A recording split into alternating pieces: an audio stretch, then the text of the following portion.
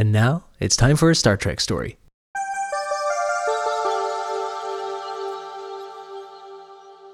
A second ago, Aaron, we were talking about dogs.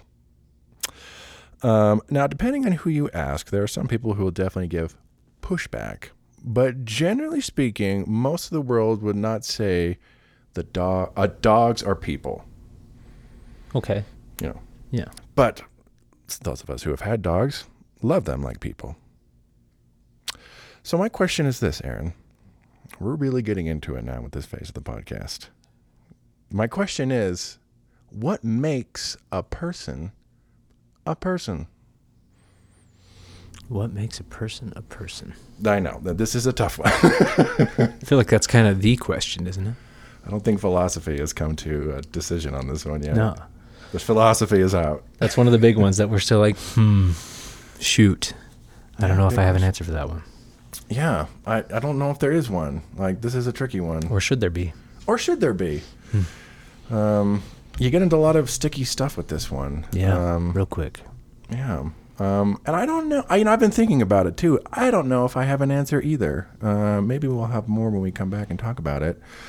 But that leads us into Star Trek stories. Yay. Phase 3 of our podcast. Woo! Yeehaw. Yes, welcome to Star Trek Stories, everyone. This is episode 24, The Measure of a Man. I, as always, am your outstanding host, Jaron Hatch. And I'm joined here by my consummate co-host, Aaron Cole.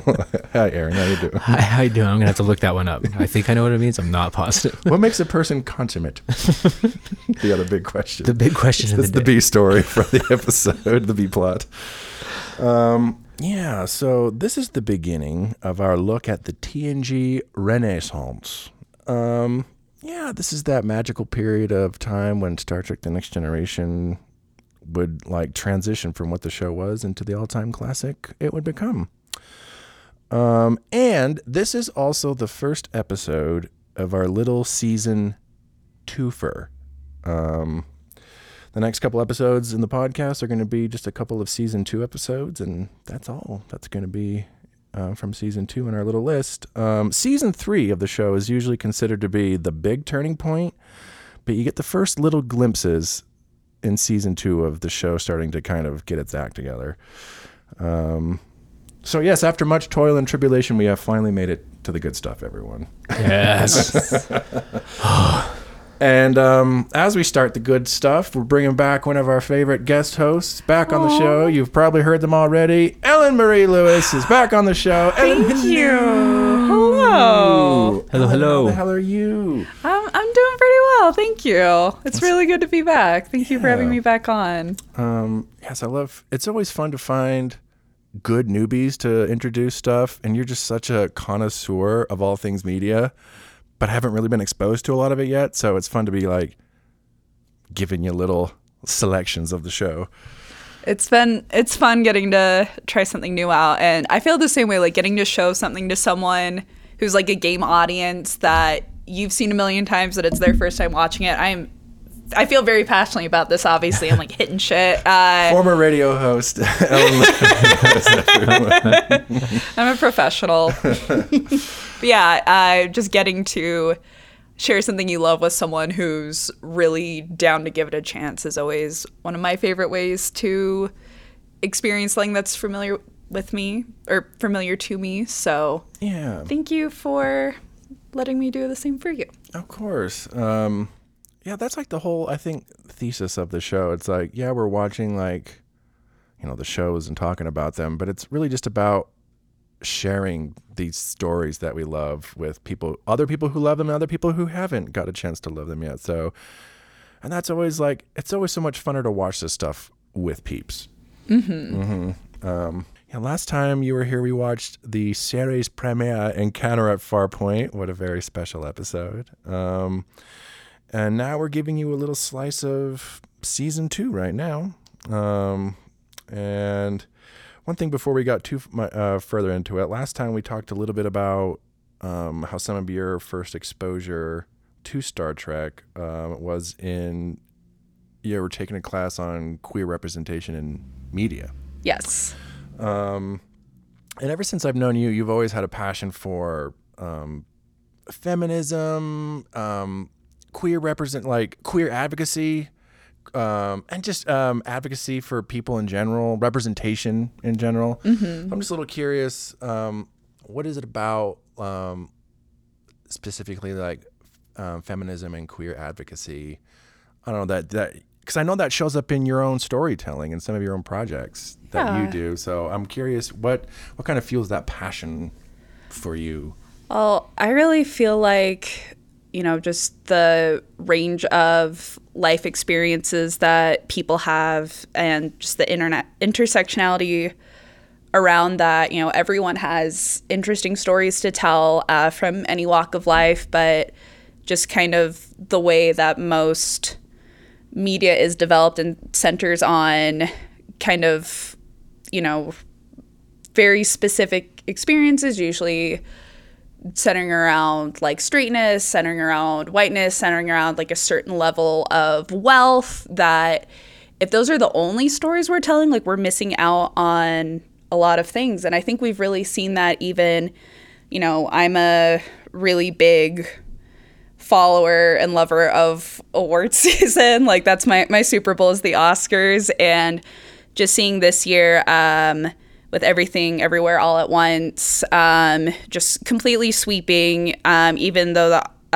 typically a lot of times, just side note about the Oscars for people who aren't as into the Oscars, usually the movies that get the most recognition are the ones that come out the closest to when the ceremony takes place. But that movie had been out for over a year at that point, and it was just something that resonated so much with people when it came out, and is a story that focuses on an older Asian woman who immigrates to the U.S., whose daughter has a very much different experience with being American than her, has adult children, which you don't see very often in films for like a woman as a protagonist. And it's just a movie that also, going back to movies that made everyone ugly cry, like up there for me. Oh also, gosh, totally. Not an embarrassing one because I think that's just a universal experience. But obviously that's just one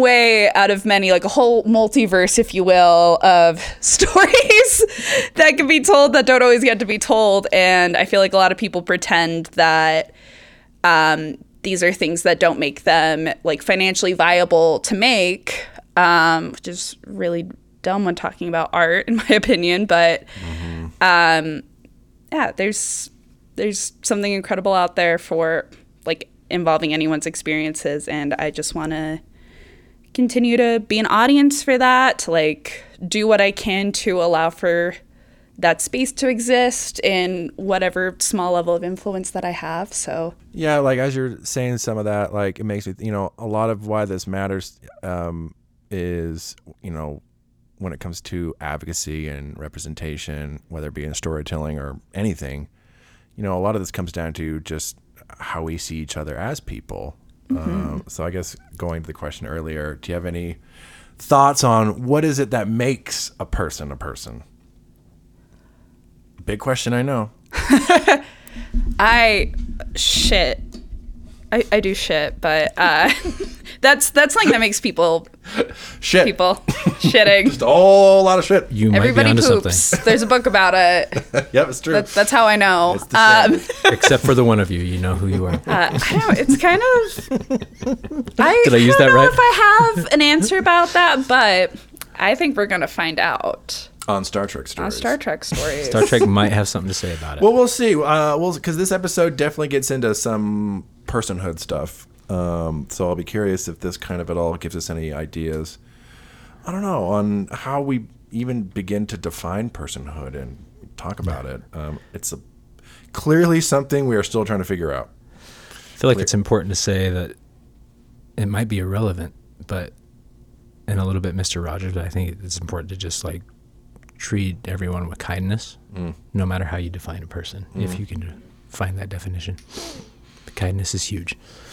Yeah, it's the thing he says at the end of every episode. Your thoughts and feelings are all your own. They're yours to share with others if you want to. I like sharing some of mine with you because you're special. It's just the way you are. I like.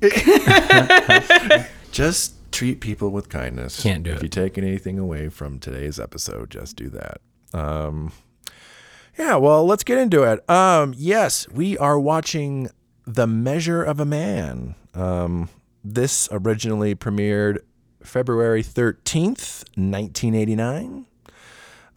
This is the 9th episode produced for the second season. For those who don't know, this is the season when Gene Roddenberry, the creator of the show and Star Trek, stepped down for health reasons.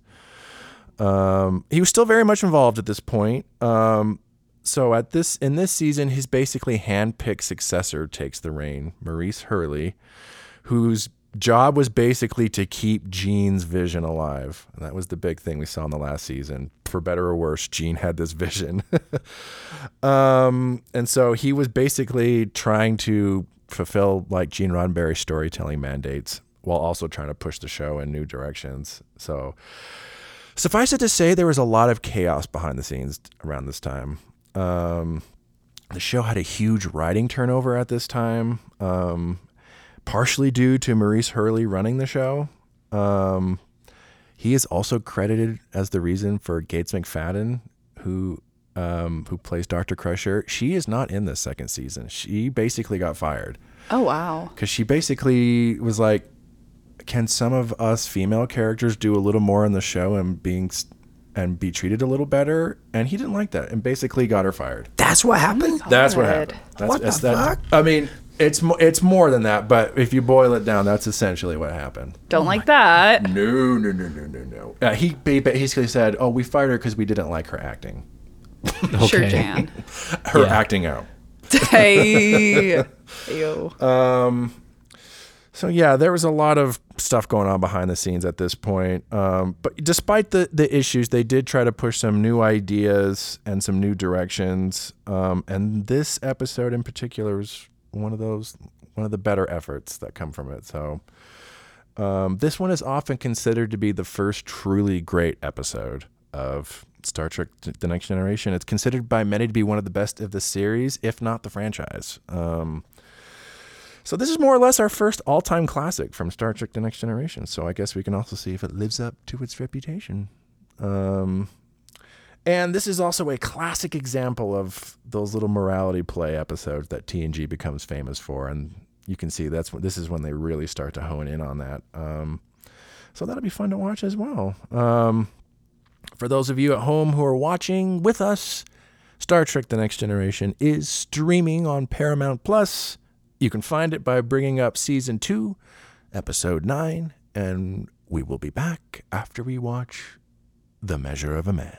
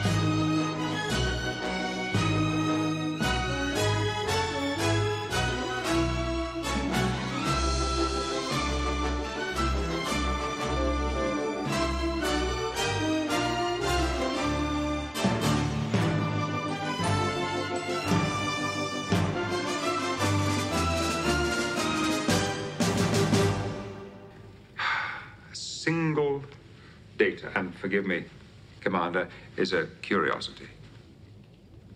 A wonder even, but thousands of datas. Isn't that becoming a race? And won't we be judged by how we treat that race? Now tell me, Commander, what is data? I don't understand. What is he?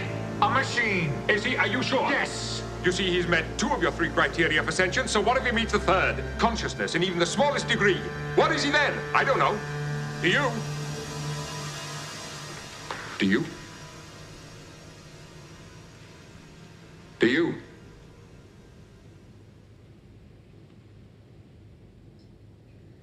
Well, that's the question you have to answer. Your Honor, a courtroom is a crucible. In it we burn away irrelevancies until we are left with a pure product, the truth, for all time. Now, sooner or later, this man, or others like him, will succeed in replicating Commander Data. Now, the decision you reach here today will determine how we will regard this creation of our genius. It will reveal the kind of a people we are, what he is destined to be. It will reach far beyond this courtroom and this one android. It could significantly redefine the boundaries of personal liberty and freedom, expanding them for some, savagely curtailing them for others. Are you prepared to condemn him and all who come after him to servitude and slavery? Your Honor, Starfleet was founded to seek out new life. Well, there it sits. Waiting.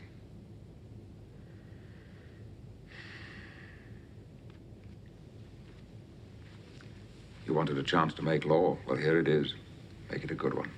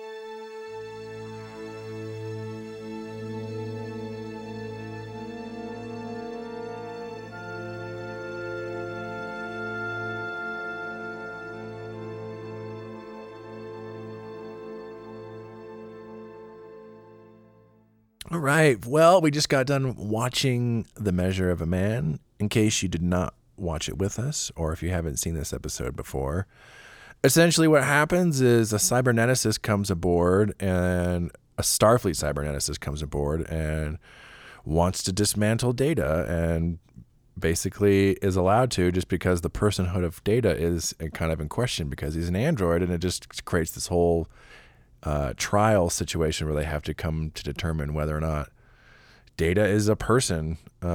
Fortunately, they fall on the side of Data is a person and has the right to choose. Ellen, we'll start with you since you're the newbie to this episode. What are your feelings coming off of The Measure of a Man? Man, I can really see why this is an episode that has this legacy of being considered like the first really great episode from the season. I found it like incredibly thought-provoking. Like there are a lot of questions that I raised in this episode that came out in 1989 that are things we're still talking about now, just even in this point between us finishing the episode and hopping back on the mics, just the conversations that we've had about civil rights in the modern day, about the legal system in the U.S. Just there's so much going on in this episode that, you know, you can apply to just a wide variety of things happening in the world right now, because these are fucking weird times. Oh my gosh. To put it lightly. Yes, they are. You put it right on the head there. Thought-provoking. Aaron, I don't know if this is one you've watched recently. What are your thoughts coming off of The Measure of a Man? I have watched it recently, but it's a lot more poignant now than it was a few months ago, certainly. Many thoughts. I think only in the Star Trek universe does this trial happen. Mm-hmm. I think if anything like that happened in our universe, there's no trial at all. the Enterprise boards space dock one day, Data disappears, and there's no discussion about it at all. You never see Data again. So many good lines in this episode. The scene with Whoopi and Picard in 10 Forward. Yeah, it's a good scene. Amazing. The actual trial, phenomenal. Yeah, when Picard brings it at the end there. Oh my God. Yeah. Slay. When he's talking about the spirit of the law. She's very much familiar with the letter of the law. Let's just hope that she's still familiar with its spirit. Yeah, lots of good lines in this one. Spicy episode. Oh, very spicy. At the risk of sounding like a fucking centrist, I think both sides could benefit from watching this episode and learning something. There's nothing centrist about both sides appreciating something. We definitely need dialogue between all sides of the political spectrum. Absolutely. There certainly needs to be more coming to the table. This episode, it's always a favorite of mine to watch. The thing, and I've seen it a bunch of times, but the thing that was really going through my mind this time is this most recent time we just watched it, for years I've had one minor like nitpick or criticism of the episode. And that has just been, and in no way has this ever actually affected my enjoyment. But my nitpick was always, wouldn't they have figured this out, like Data's legality, before all of this? Like, it's only now coming up. I'm like, I don't know. It seems like they would have figured this out by now. But now, watching it now, I don't have that criticism anymore, because I'm like, you know what? Because a lot of what was going through my head during this episode was the United States' current problem and rolling back of women's right to choose when it comes to pregnancy, and a woman's right to terminate a pregnancy, or birthing persons. Just generally speaking, just, it's not just a woman's issue. And, it's like, this used to be something settled back in the day. And it's like, this is settled law, why? But now we're clearly in a point where that's rolled back. And now we're back essentially like, as a society, in quotes, relitigating it.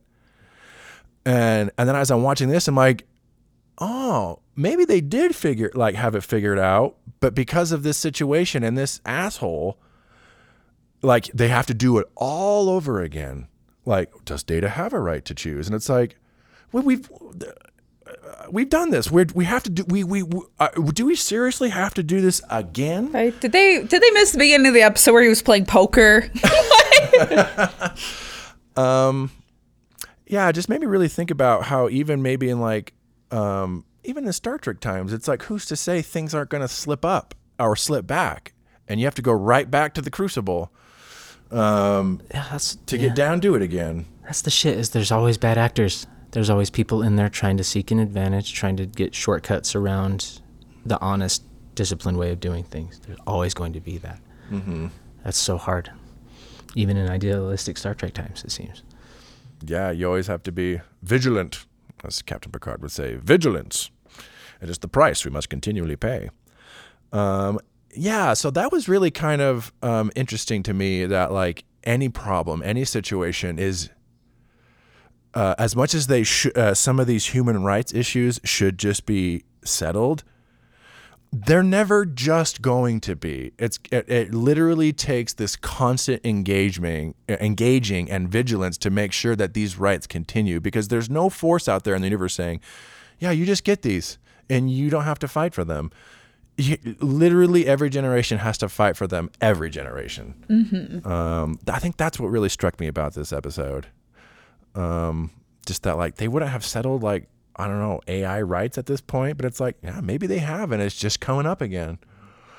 Yeah, really interesting. And just the Data thing in general, like the abortion thing for me was very paramount, because it came down to Data's right to choose. But there are so many things you could put into that scenario. Like, one thing I was thinking about a decent amount is that, through marriage or ownership, like actual ownership, there are a lot of marginalized identities throughout like our nation and our world's history that have been considered other people's property.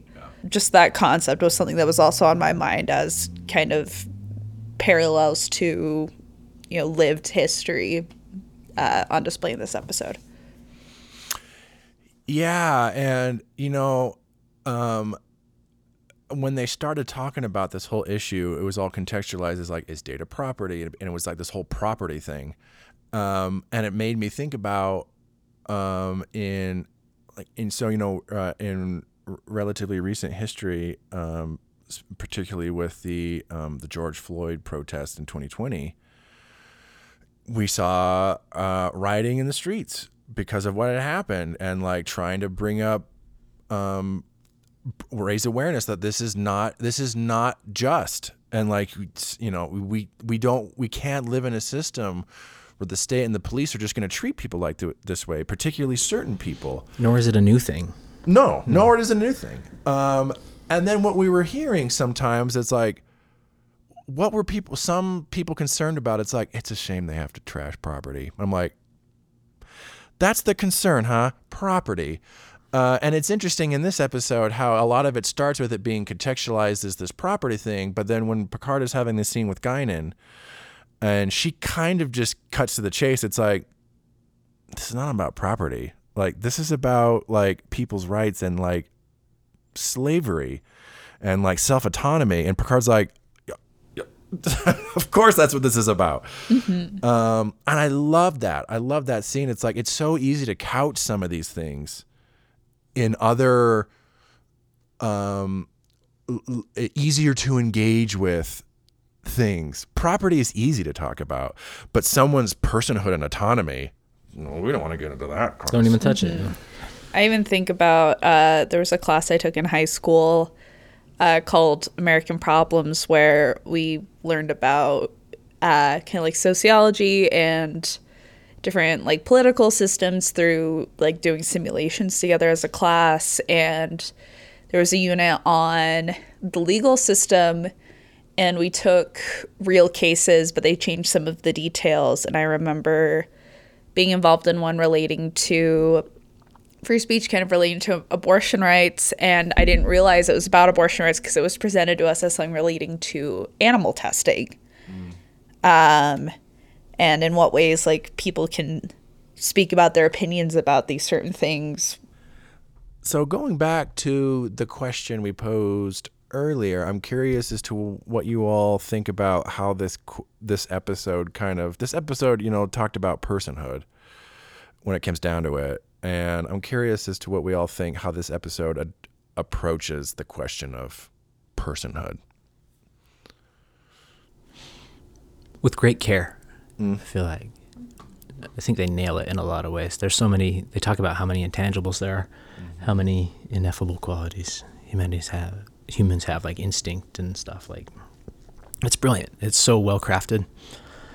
I can see why it's considered one of the all-time greats.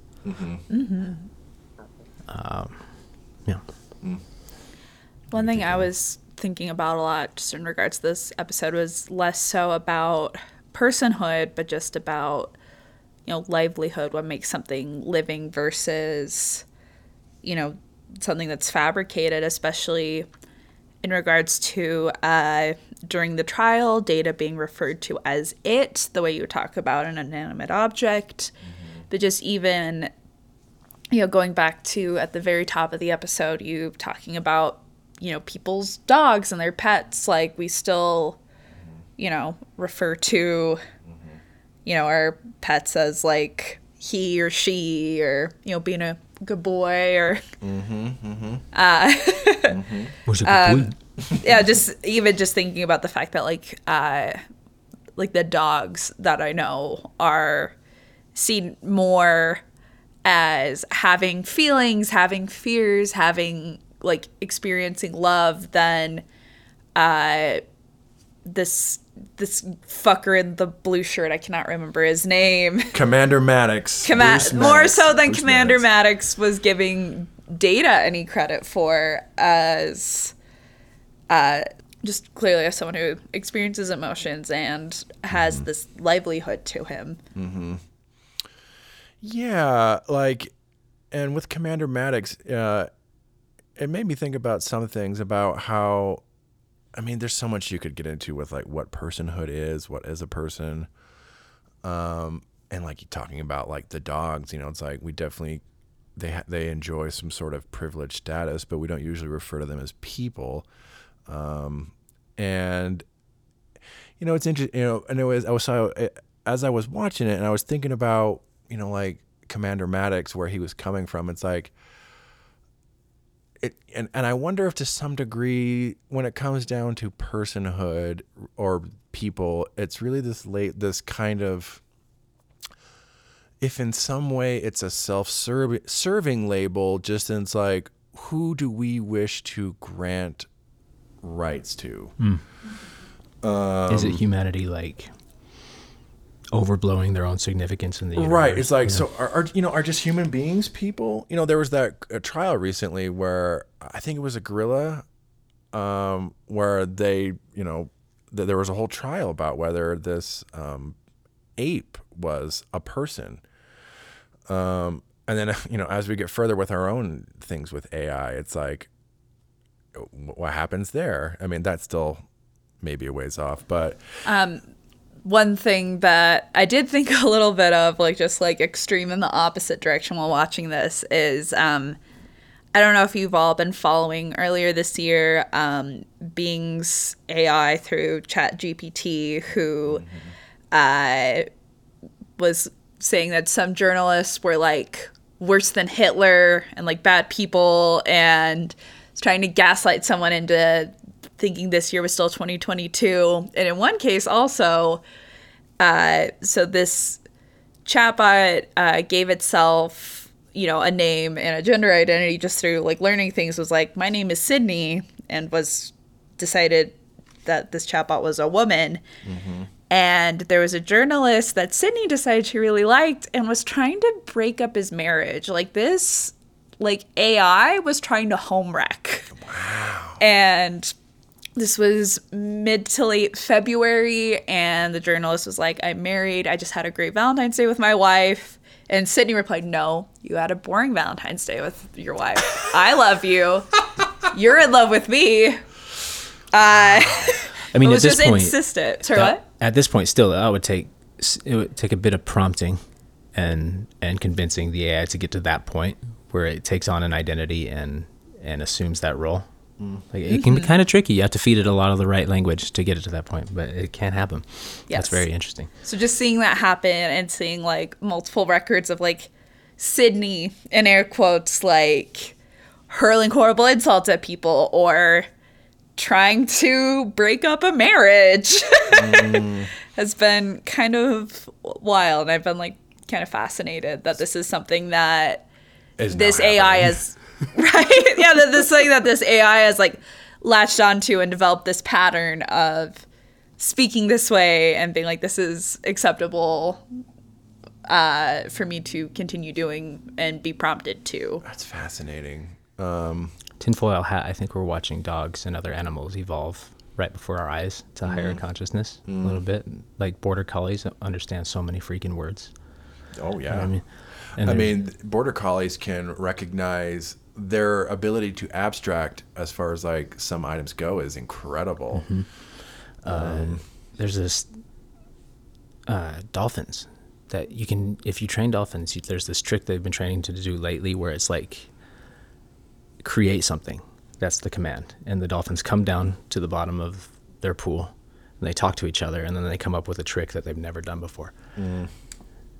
It's very interesting. So they're creating their own stuff and talking to each other and doing it in sync, like first try. It's so interesting. Very interesting. It's so interesting. And going to what you were also saying about feeding the chatbot inputs, I'm like, much like Captain Picard says in this episode, it's like we too are machines of like a biological nature. And when it really comes down to it, it's like, as much as we like to give ourselves credit for some idea of like free will or something, when it comes down to it, we're also just animals with our own, no one typed something on a computer, but we have our own biological inputs that have essentially determined like all of this, how we're acting and everything. It's like, it really begs the question of just like, yeah, like what makes us so different from any of these other things? And why we would, and even within our own species, we have had a history of within our own species saying, you are people, you are not, depending on the group you're a part of, going back to what Whoopi Goldberg as Guinan was speaking to with like slavery. And so, yeah, it gave me some notions of, is this idea of personhood to some degree almost this like, this kind of either selfish motivation in terms of we call what we want people, so anything we don't call people, we don't have to grant them the same rights and considerations. It's almost this like, and like Commander Maddox clearly was coming from this point of view of like, I want to do this thing, but if I ascribe Data personhood, I can't do this thing. So he doesn't get personhood. And like what Guinan was speaking to about like throughout history, there have always been disposable people, who will do the dirty work or whatever. And it's like, and it's easier for us to not have to think about their welfare and everything. So I wonder if this, to some degree, of personhood is almost this negative rights thing where rather than we bequeath something personhood, it's more about not allowing other people to have personhood rather than giving something personhood. It's more of an exclusionary thing rather than giving it to someone. Well, like for centuries, I feel like that was the way to rally people behind building a civilization for you. I think that's like 101 propaganda. How to get people behind your cause is to give them an enemy, right? A common enemy. And the best way to do that is to other that group of people, right? And you do that socially and over time. And like, you see it all over today, and so many people fall for it. The other trap. It's like, we're all still just people, though. Like, you can't forget that when you're talking to anybody from any walk of life. Like, we're all people or we're not. And it's not worth playing the game. It's not worth moving on with the society if we're all not going to be treated as people. Seems like that should be a bare minimum once again, but it's an extreme view, I guess. I mean, even with, and it almost depends on the time, the group of the day. Right now, we're like, if you hear so much of the trans exclusionary language, it's essentially othering and depersonalizing them. Like, I'm like, this is not how you treat people. But how the language makes them not people. Yeah, like there's so much in language, like people getting upset about like pronouns existing when it's like, did you not watch Schoolhouse Rock? Like, this is just a part of speech. This is just a part of language that has always existed. Even gender neutral, like singular they has existed for such a long time, but it's just become a way to like fearmonger, as well as like creating these made up scenarios of being like, like you can't have trans people use the same public restroom as you because like, what if something happens? It's like, point to where this has happened, like historically. Right. Yeah.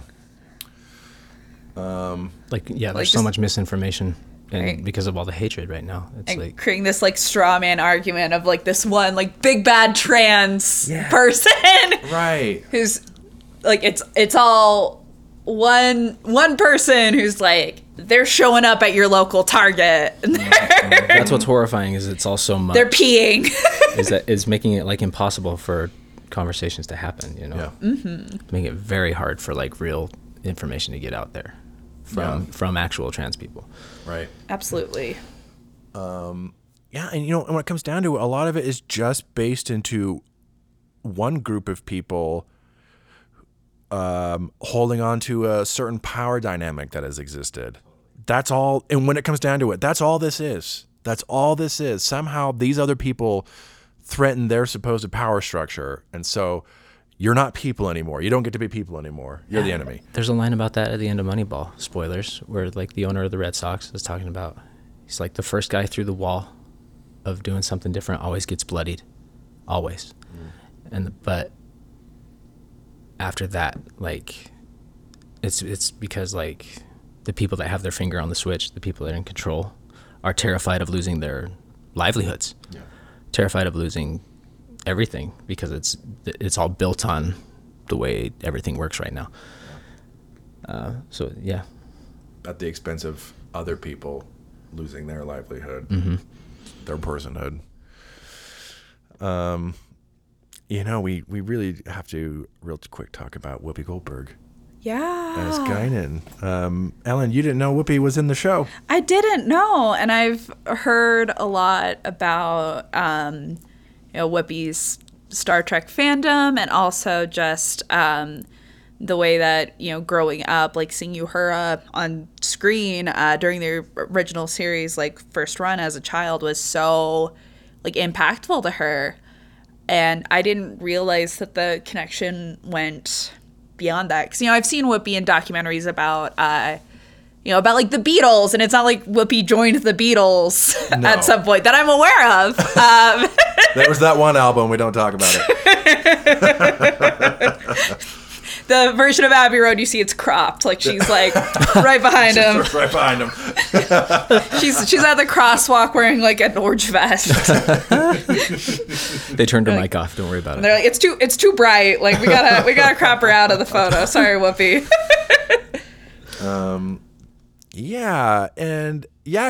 The whole reason why she's on the show is because she loved Star Trek growing up, and for the very reason of seeing Lieutenant Uhura was hugely. We talked earlier on the show about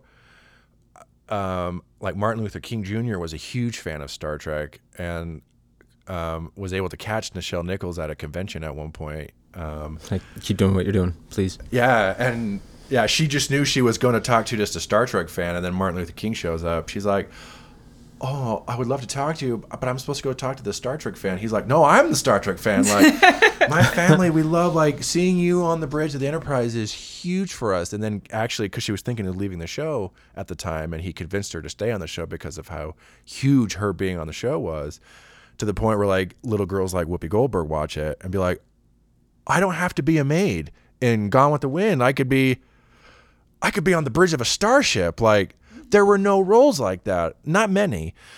So when it came time for Star Trek: The Next Generation, and she heard the show was going on, she's like, 'cause she had already won her Oscar at this point. She had it made, and like she wasn't doing little bit TV parts anymore. She was on her way to EGOTing, like the EGOT. Sister Act 2 was just around the corner. Back in the habit, baby. Hey, say what you will about the movie. The soundtrack is fire. Fire. So she told her agent, she's like, "Whatever you have to do, get me on that show."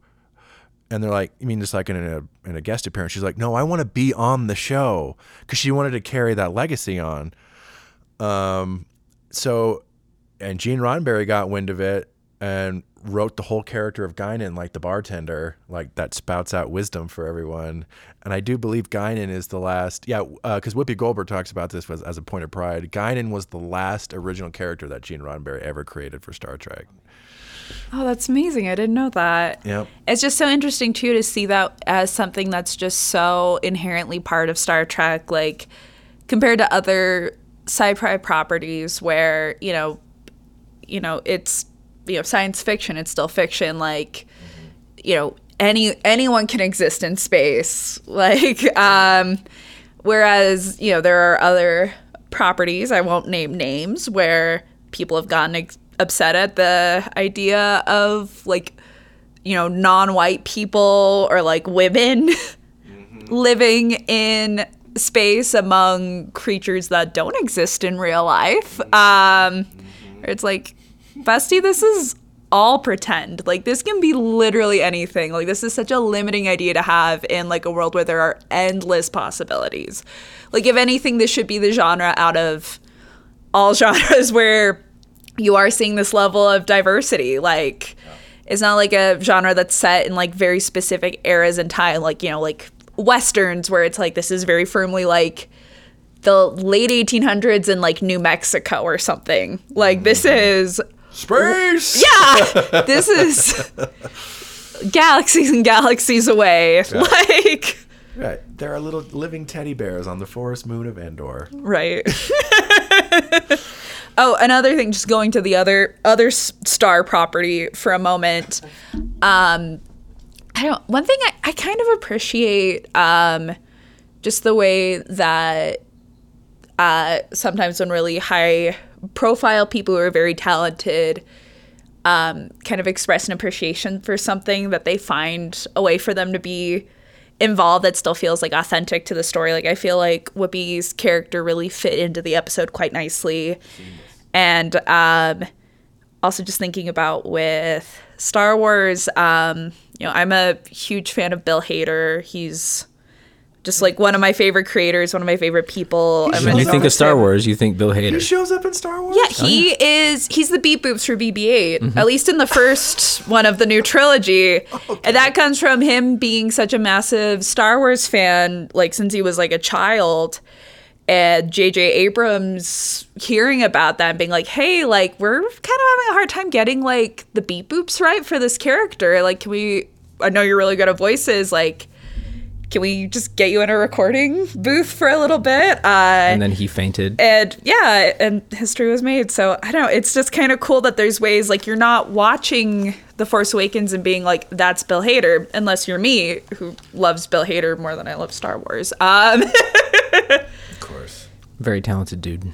Very talented dude. But yeah, I just think it's really cool to see spaces and different properties like that for people who are really passionate about them to get involved. I mean, like, I'm a little annoyed with Greta Gerwig that she didn't ask me to be in Barbie as like a well-known Barbie girl, but I'll let it slide. Unbelievable. Maybe Barbie 2. We sang Barbie World for your birthday a few weeks ago. Exactly. Not the happy birthday song. We sang Barbie World. Because I'm a Barbie girl. Hell yeah. Any final thoughts on The Measure of a Man? Still surprisingly, I mean, maybe not surprisingly, but still actually really holds up. Very prescient, very relevant still. Oh, God, I love a good universal truth. I have to one other just kind of stray thought. Yeah. With kind of the social commentary going on, I feel like a lot of media in the 80s, for some reason, if there was social commentary, it was about the environment more so than personal identity. I feel like that's something that the odd number decades get into a little bit more. That's an odd decade. I mean, I guess this is pretty close, like, proximity to, like, the 90s, like, it being 1989 when, when decades kind of start to, like, morph into each other, where there's kind of, like, this shift from one ideology to another. But it's kind of interesting seeing something that that has cultural commentary that doesn't feel like Ferngully. Yeah. I mean, the late 80s was like the beginning of the grunge movement too, so that's a good point. It's interesting. I mean, they get a little close with that ending. I mean, it's a great ending when, like, Data's like, hey, man, it's okay that you, like, had to prosecute me. Because you did that and you injured yourself, you saved me. I won't forget it. Oh, we're best friends. Let's go off. And it's and then they start rapping about, like, recycling. But that moment alone shows that Data is a person. You know what I mean? Yeah. Like, he totally does. He did not have to go say that. No. He goes out of his way to say that. Yeah, good point. Right there, Data's personhood in that last. I really love that moment. It is a really good one. Like, hey, I've got your back for that. Thank you. Just one little bit of interesting trivia for this episode. So this was written by writer Melinda M. Snodgrass. This was her first television script. Wow. She actually used to work in an attorney's office. So she kind of brought that whole, mentality to this. She has gone out now to write like, she's written for a whole bunch of TV shows. She's actually now like a sci-fi fantasy author.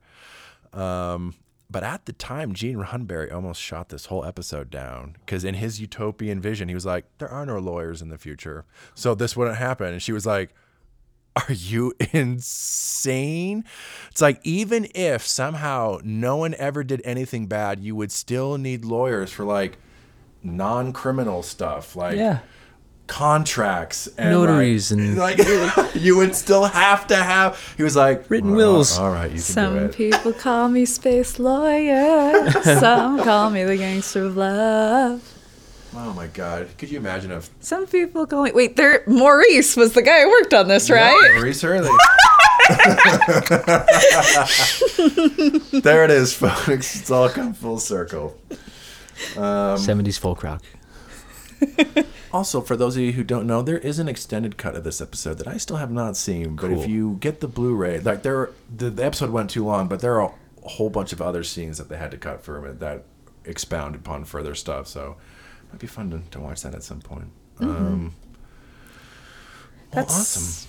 That's one thing that I've really missed from the era of. I mean, I still have a lot of physical media, but you don't get audio commentaries anymore. You don't really get deleted scenes anymore. And it's like, I just want to hear people talk about the stuff. Yeah, That's and good give like that content, behind the scenes context. I miss it. It probably doesn't stream well because there's a lot of people that really aren't into that. You know what I mean? So I'm sure that's what it's money driven. I'm sure Streaming's just ruined it. It all used to be incentives to buy the disc. You better believe I listened to all those commentaries and watched all those documentaries on the Lord of the Rings extended edition box sets. That's one thing that I think is really nice about the Criterion Collection is any film that they decide to remaster and re-release, they are going really deep on having all those contextual features and just really enhancing your understanding of what you're watching. I think a bloopers reel should just be mandatory. It's almost like, you know how at the end of Marvel movies they have the end credit scene? Give me like a blooper reel At the end of every movie. Playing every during show. credits. Yeah. I miss that. That's, I think above all else we need that. Or even just like the pretend ones, like Toy Story. yeah, like Toy Story Bugs 2. Life. Hysterical. I mean, minus like Kelsey Grammer, like Prospector Propositioning Key, like Barbie in her little box. Oh my Right. God. Ooh, has not aged well. aged like milk. But the rest is really funny. Yeah. Classic. Well, Ellen, thank you for coming on. Thank you so much for having me. We will definitely have to do this again. It's not like we're going to have you just do another one right after this. Right, that'd be crazy. That'd be crazy. Who On would do that? Succession Sunday, I mean. Who has the time? We will get you back real soon. But hopefully this is one quick question before we go for this episode. Comparing this to Encounter at Farpoint. Oh, What's the better episode? this one, 100%. And I feel like I was a pretty game audience for that one. You were. You actually liked it. A lot of people were like, oh my God, that episode. It was the mini skirts for the men that... I think so, yeah, just the... the scants that kept us engaged. It's a quality. You know what? I dig it with it. Yeah, that was a fun episode. Well, we will have you back on real soon Real soon. for a season 3 episode. Moving right along. Well, thank you all at home for listening. Next week, we're going to be getting our second episode in our little season twofer. We are going to be watching Q-Who. I love her in The Grinch. Who? Cindy Q-Who? Cindy Q-Who. who was only Different two. Q-Who. Different Q-Who. She's a pop star now. Cindy Lou Who, yeah. Yes, once again, our good friend Q is going to be back along with some new friends. And you longtime fans, you know exactly what's coming next week. And oh boy. And not only is Q coming back, but our good friend Jake Barnes will be back on the show as well. Always love having Jake on. All right, next time Q-Who. Until then, we will see. Toodaloo. Toodaloo. TTFN. Ta-ta for now. Bye. Bye-bye.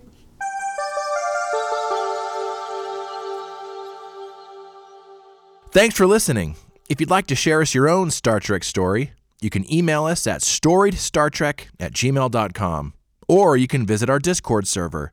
You can find us by clicking on the link in the show description.